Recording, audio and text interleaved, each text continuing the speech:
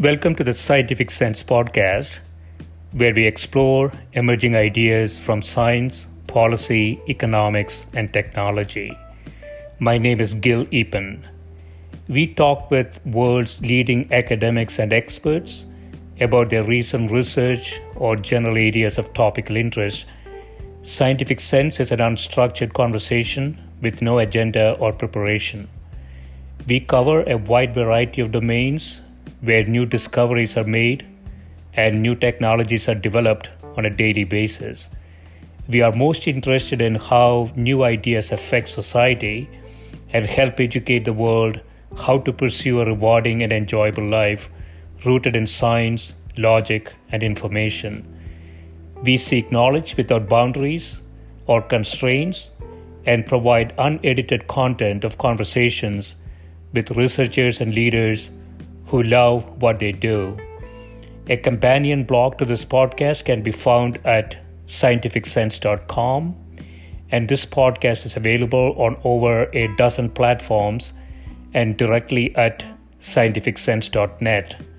If you have suggestions for topics, guests, and other ideas, please send them to info@scientificsense.com, and I can be reached at gil@eapen.info.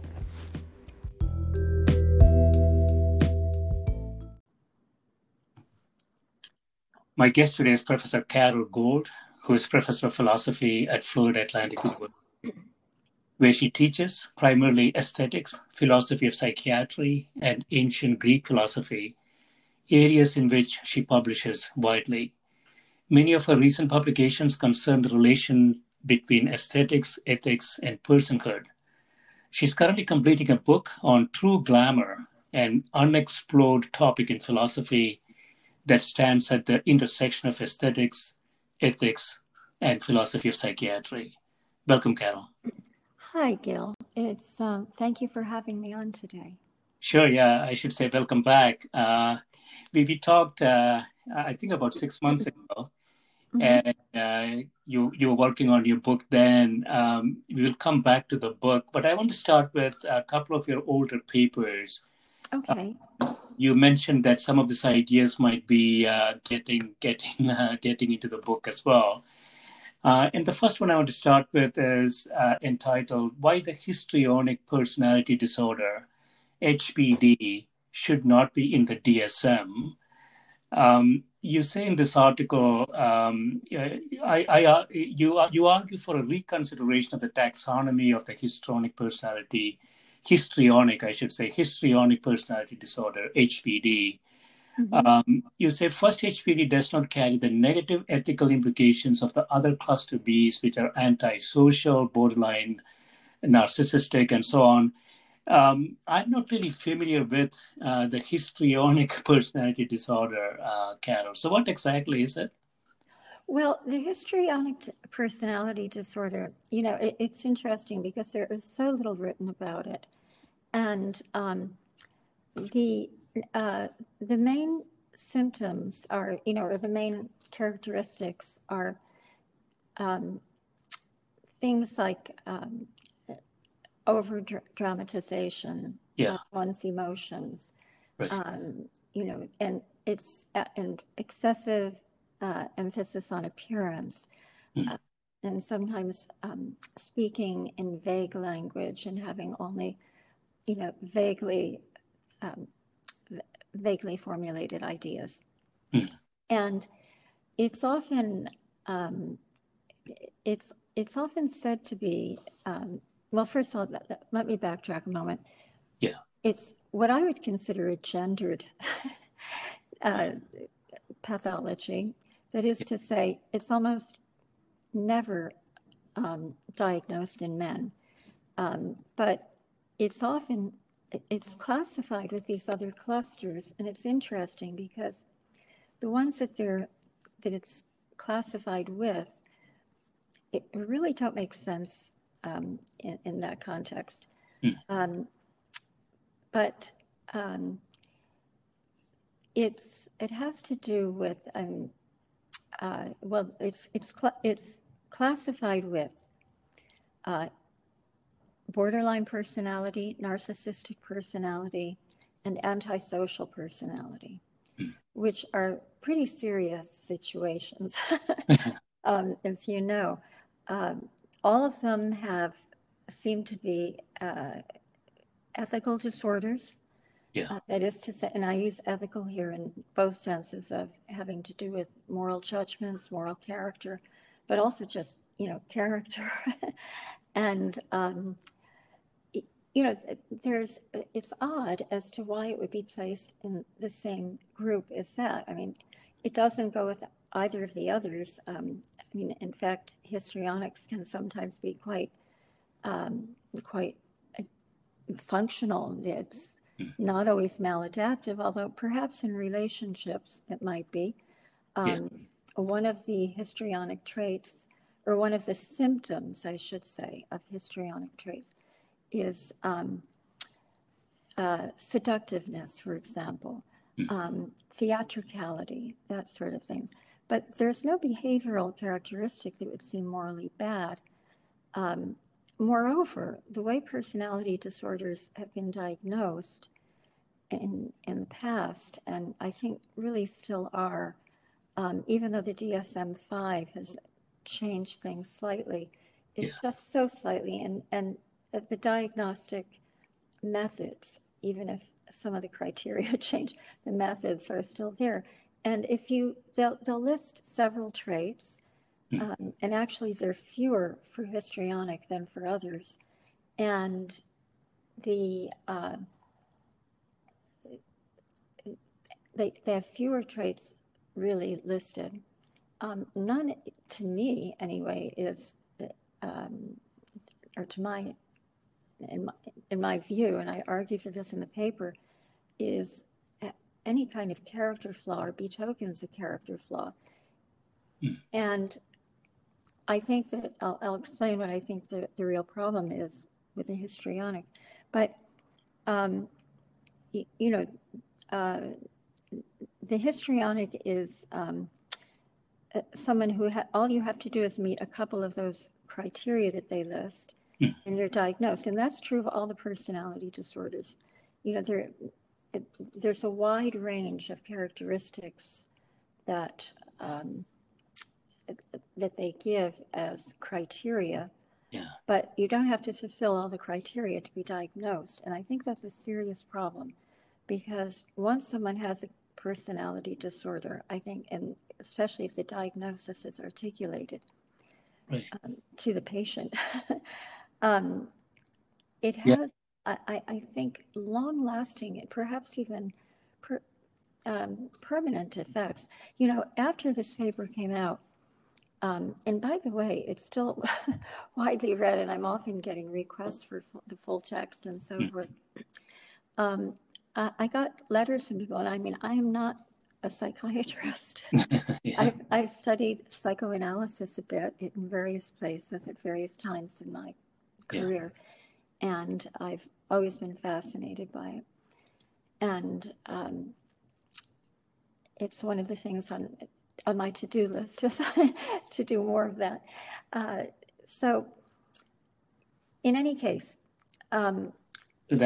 people wrote to me and said, I'm so glad that I saw this paper. My girlfriend was diagnosed with this, and she has been very depressed by it and so forth. And I got an email from someone else who said that she was diagnosed with it and so forth. And as you might, and this whole idea that they might not have this serious disorder, what's considered a pathological personality, somehow it's a huge breakthrough for them, or that their girlfriend or a spouse or whatever. And I say girlfriend because, as I say, it's so rarely diagnosed of men. Although that might be changing as the gender roles are becoming, let me say that as culturally, there's a move towards, more tolerance towards gender roles. That is to say, there's a rejection of the bifurcation of gender roles into male and female. Right. So, and gender presentation even more. And I think we see that a lot. Since I'm at a university, I see that a lot in my students where they say, they're experimenting, some of them, but, many of them are, as they put it, in transition. Many people, sign their emails after their address and so forth, and affiliation, wherever they may be, will give their pronouns, like as you probably know. So this may gradually change how this is treated, but really you can just have a couple of the traits that they associate with histrionic, and when I think about personality disorders, I'm not an expert on this, obviously. I would think about that as sort of a spectrum. It's really difficult to, very precisely put those things into binary buckets, yes or no, yes, right? But you say here, which is the problematic aspect you notice here, is that some real mental pathologies might be the result of gender, racial, ethnic, or sexual orientation biases that lead to genuine, distinctive, even harmful forms of suffering. And so, as you mentioned, the diagnosis itself is a sort of a traumatic experience for the patient. Yes, it is. And if the diagnostic process is very ad hoc, you have a big list of possible symptoms, and as you say, if you see 2-3 of them, then you are diagnosed with the disease. It seems very ad hoc to me, if that is the case. Yes, I think it is, and I think that there's 3 personality disorder clusters, and this cluster B that histrionic personality has been placed into is interesting because the other 3, there are 4 of them in this cluster, and including histrionic, and the other 3 disorders seem to share a lack of empathy. They seem to share the trait that there's either a lack of empathy or unstable sense of empathy for others. Yeah. And one of the things that I've come to believe in writing this paper and further reading is that the histrionic actually has perhaps an abundance of empathy, and that's how that may be one way it forms. And I mentioned this somewhat perhaps circuitously in the essay, but I think that if a person, and I think being having certain childhood experiences, youthful experiences, with that may lead to instability in one's emotional life. For example, suppose one grows up with a borderline or a narcissistic parent, then you might be apt to become acutely sensitive to the moods and emotions of others. And it may lead to an almost empathic capacity, which can be harmful, but it's not immoral. In fact, people who have that characteristic can sometimes be exceedingly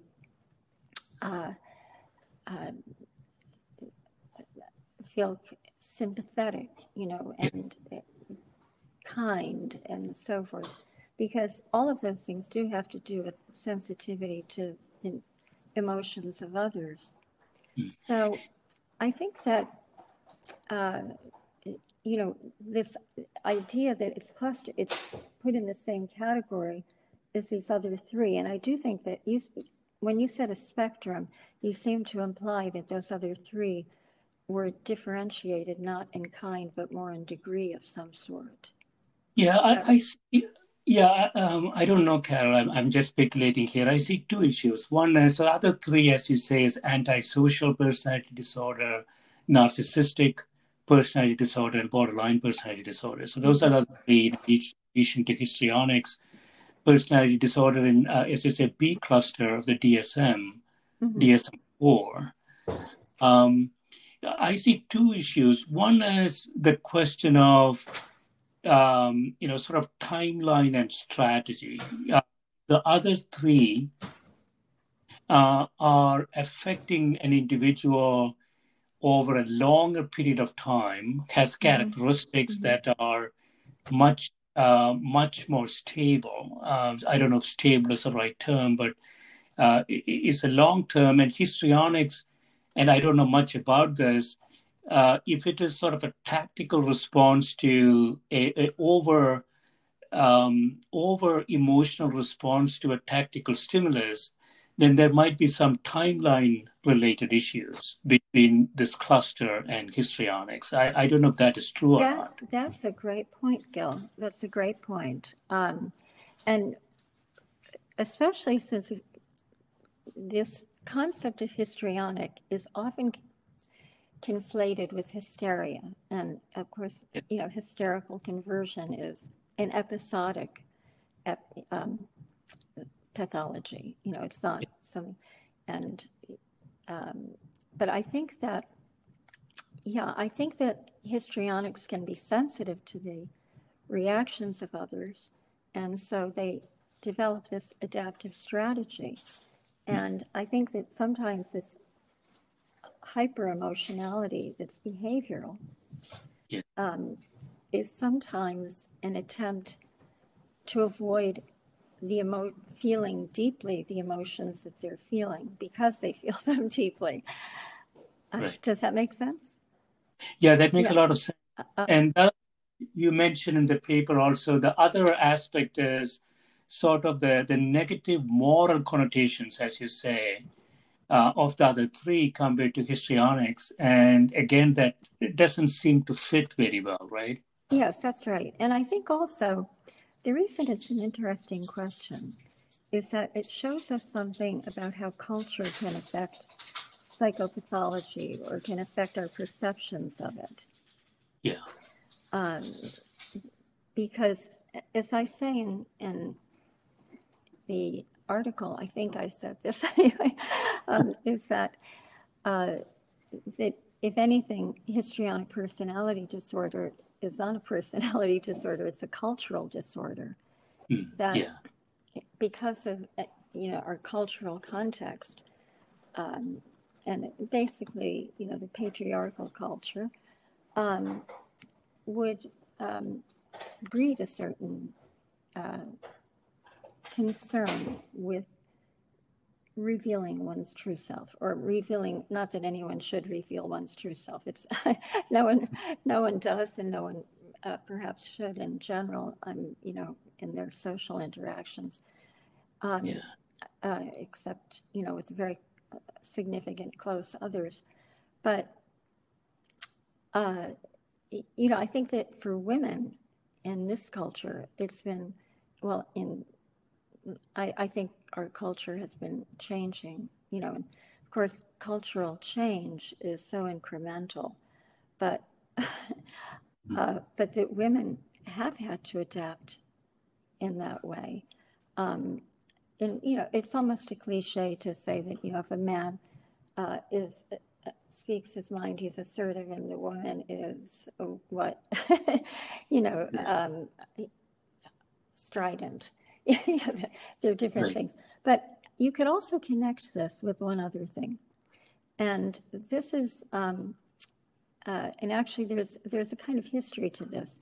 There's a cultural critic, art historian named John Berger. He's also just a writer. I mean, he's done some novels. He's a really excellent writer.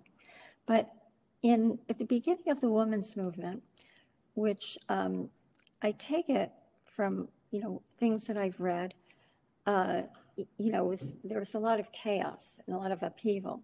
And, when, say, it must have been like in the late 60s, early 70s, when that's really when I think identity politics began.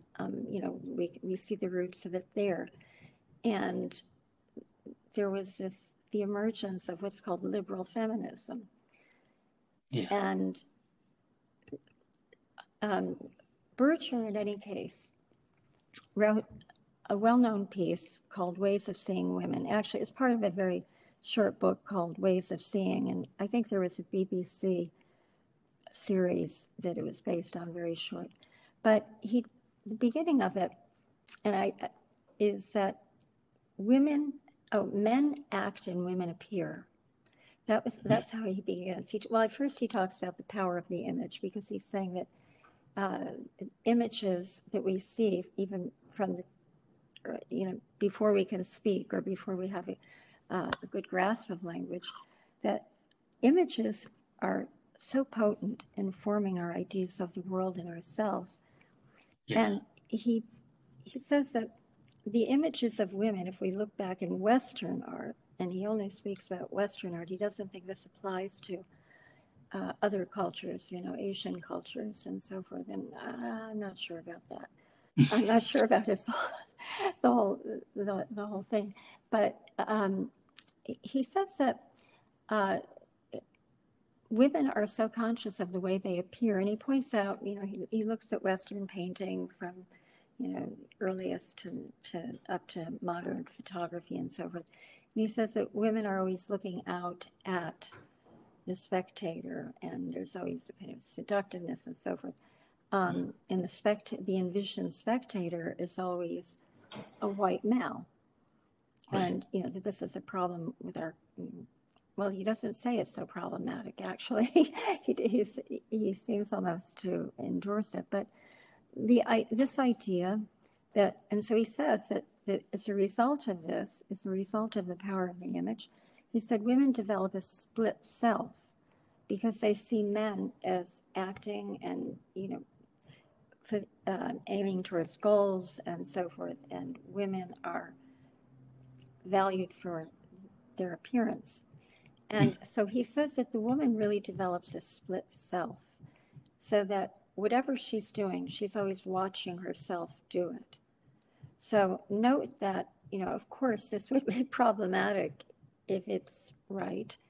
And actually, I always use this essay, by the way, in my aesthetics course, and the students respond to it quite strongly. Many believe it still holds, many don't. Although I think that the basic idea here is that women have been so objectified that they internalize that objectification and objectify themselves, so that whatever they do, they can't get away from the way they are seen doing it. And this actually goes back to a great African-American intellectual, W.E.B. Du Bois, who wrote about, he was at Harvard, and he wrote about the way, what it's like to be a Black person in the kind of society. You can only imagine the turn of the 20th century, the early 20th century, what it would be like to be at Harvard and be a Black. Okay. And of course, male, because they didn't have females here at that time. So I wonder, and he has this idea of double consciousness, which is that when you have a dominant group, you always have to be aware of how that group sees you, and in a sense, if you apply that to women, and if you see that a certain histrionics, to go back to the histrionic personality, I think that some of them may be reacting to a certain, more of a family dynamic than a social dynamic, but I do think that it's a cultural disorder, because after all, psychiatry, and medicine in general has been a male institution. This week. Although I just want to mention one thing, and that is that I am not a liberal feminist. I'm a feminist, but not of that sort. I'm I belong in a different way. Let me put it that way. So I wondered, Carol, your hypothesis is possibly testable, right? So, so suppose we look at, if let's say we have some sort of an index of male domination or egalitarianism across the world, we might be able to look at incidence rates of HPD if it varies across regions and across countries. And as you mentioned, hopefully we are moving toward, hopefully I say, moving toward more of an egalitarian society. We should see incidence rates of HPD declining over time as well. That's right. We should. So I don't know if there's any data. Well, I don't either, because I think that in the latest editions, they keep including it. No, I think, and from the number of emails that I've had from people who said, "Oh, I've been diagnosed with this. I'm really fascinated by your paper, etc." But I think that it's widely, insofar as it's widely diagnosed. I mean, it really isn't, but as I said, it's primarily for women. But I do think it has a lot to do. I think if we looked closely at males who showed some of the same characteristics, they would not be considered pathological. And I also think, though, that this, first of all, the enactment of one's emotions, rather than allowing them to remain internal. And as I said, it's an adaptive strategy, but pathological, character flaw, dangerous, no. But I think that it could be possible that, say, a so-called histrionic, which, by the way, would have been in Freud's time, they would have been considered hysterics. And in fact, some people still call histrionic. They conflate histrionic and hysteric, which I think is a problem, because just the connotation of the word hysteric, is a problem. But I think that one thing that might happen in a person's life is if they have a significant person in their family or immediate environment, someone who has, perhaps a nurturer, caretaker, or whatever, who might have a more volatile personality. And if someone is acutely sensitive to others, it might enhance their tendency to be so. And moreover, it might be a strategy that they develop for moving through life that becomes adaptive for them, especially if they have a long-term relationship with it. For example, suppose you have a person, say you have a young child who has a borderline or narcissistic parent. They're not likely to become borderline, but they are likely to become acutely aware of someone who's more mercurial and irascible, and know how to deal with that. So does that make sense to you? I mean, it does. I think it's much more a question of the individual's psychodynamic history. Yeah, but I also like the term cultural disorder. One could imagine, and obviously I don't know anything about this, one could imagine that this characteristic in certain cultures could be considered completely normal. Yes, even desirable. Right? I mean, so given certain conditions, given certain cultural constructs and architecture, this might be expected. So anything deviating from it would be considered a disorder. So I like the idea. It's a cultural disorder, and when we westernize it in a narrow context, it finds its way to the DSM. It gets articulated as a disease. It has diagnostic characteristics, So we have systematized something that appears to be highly unsystematizable. If that's a Yes, that's right. Because it's more of a style, I think. But I yeah. also think that it's a strategic style. And in some cases, it may just be a person's style. I mean, people, I think, are born with certain, certain tendencies to develop in certain ways, and or a wide range of ways. And some of them, depending on their environment, will perhaps go in one direction rather than another. But someone who has, if we didn't have people with a flair for drama, think of how think of how boring our cultural experiences would be. Yeah. But it's not to say that all actors are histrionic in ordinary life, but there are some. And it just, I just remembered a novel I read eons ago, and it was by Aeneas Nin, and it was called A Spy in the House of Love, something like that. And I don't remember it in great detail, but I do remember that the protagonist, who was a woman, was married, but she really didn't know her husband very well. He was aloof, perhaps absent, but she had, um, you know, relationships ancillary to the marriage, we might say external to it, and there were consequences. She was unhappy towards the end, and one of the things that she says at the end of the book that I do remember now, it's kind of all coming back to me, is that she said if only she had been raised to develop her talent for drama. I remember her saying that if only that talent had been nurtured and developed and not castigated or something like that.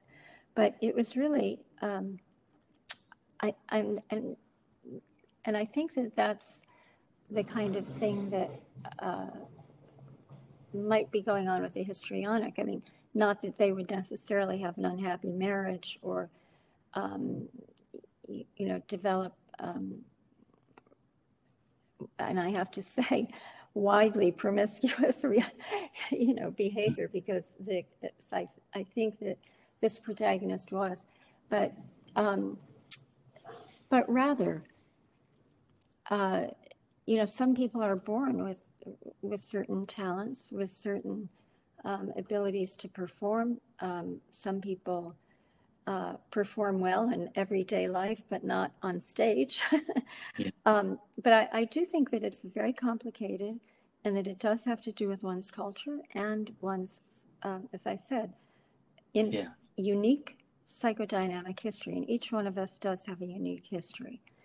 Right. And so there are going to be different degrees of this. And in terms of excessive attention to appearance, I mean, that can lead to certain other disorders. I think I mentioned this in my article.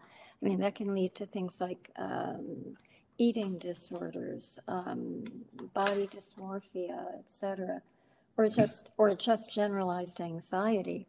I've known dancers whose fixations on their bodies,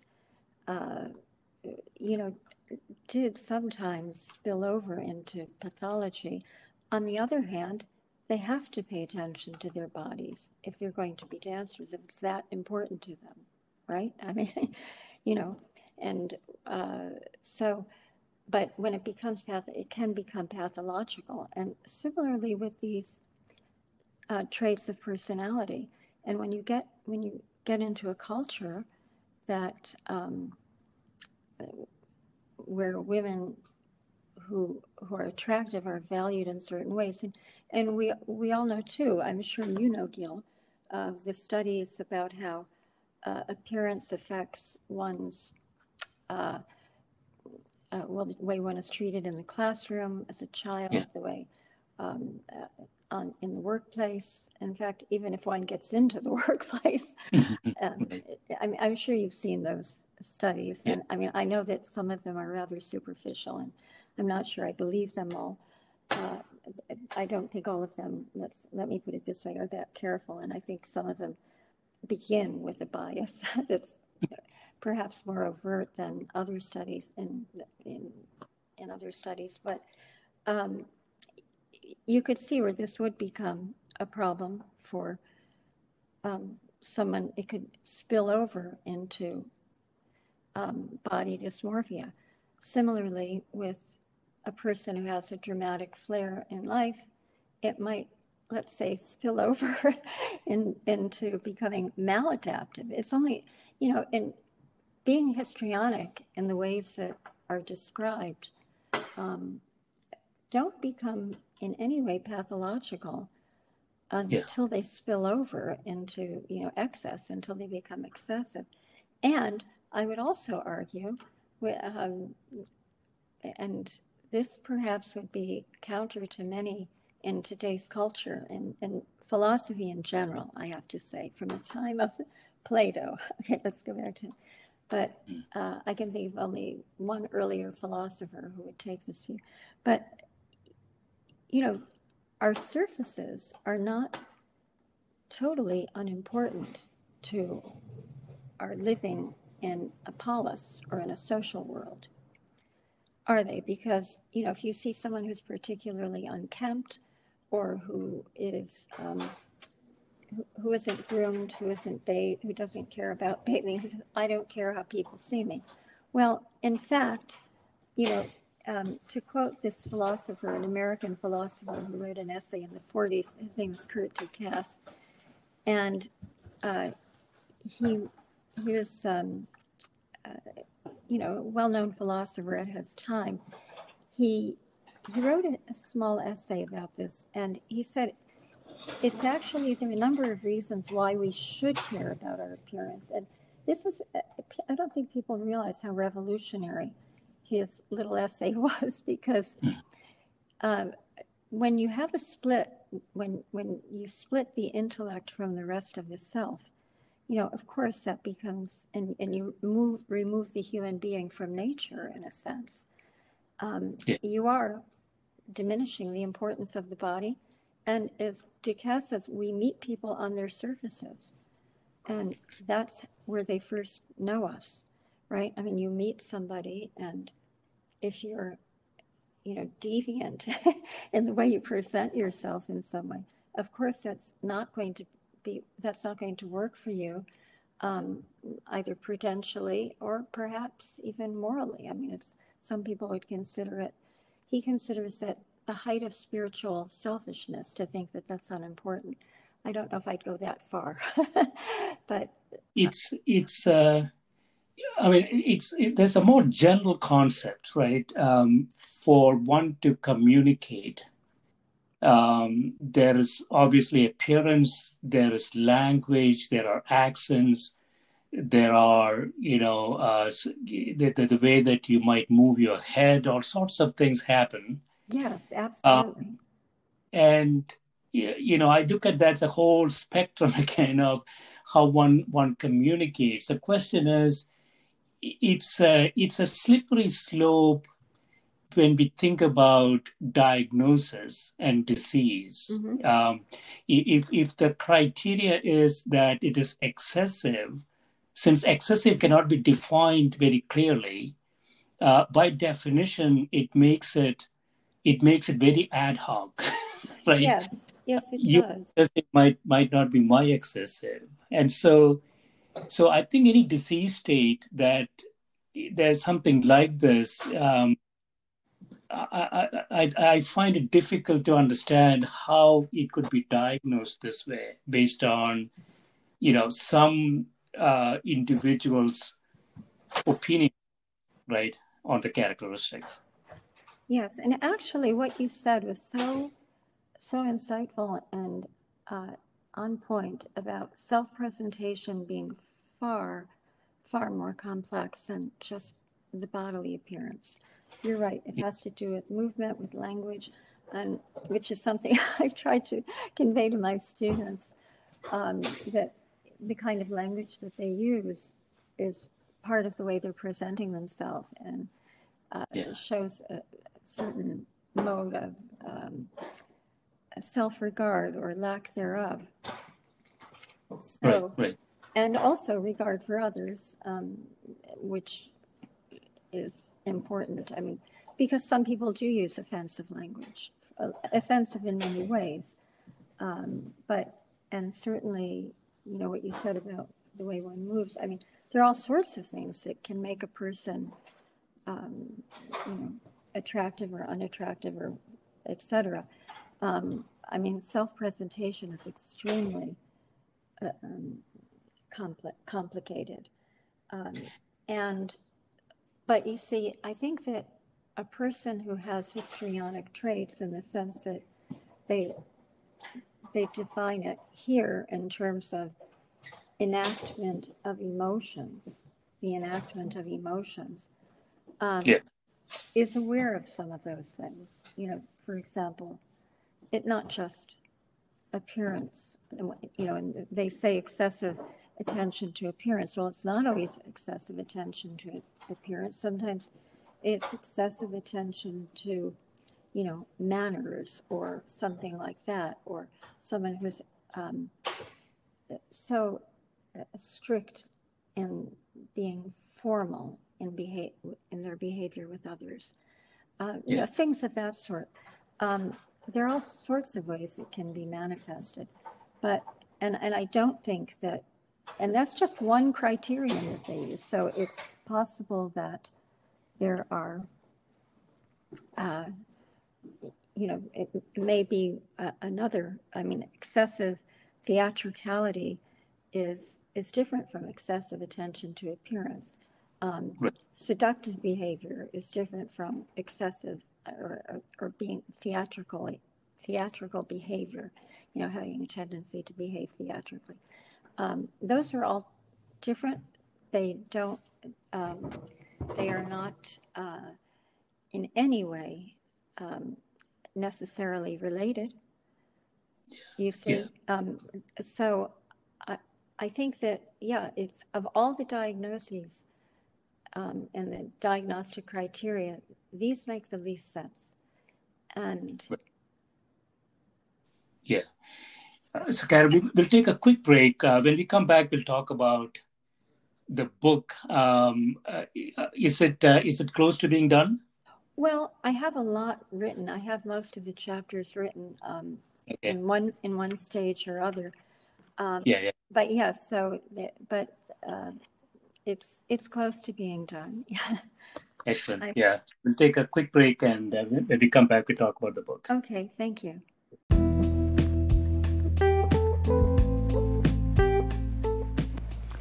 This is a Scientific Sense podcast providing unscripted conversations with leading academics and researchers on a variety of topics.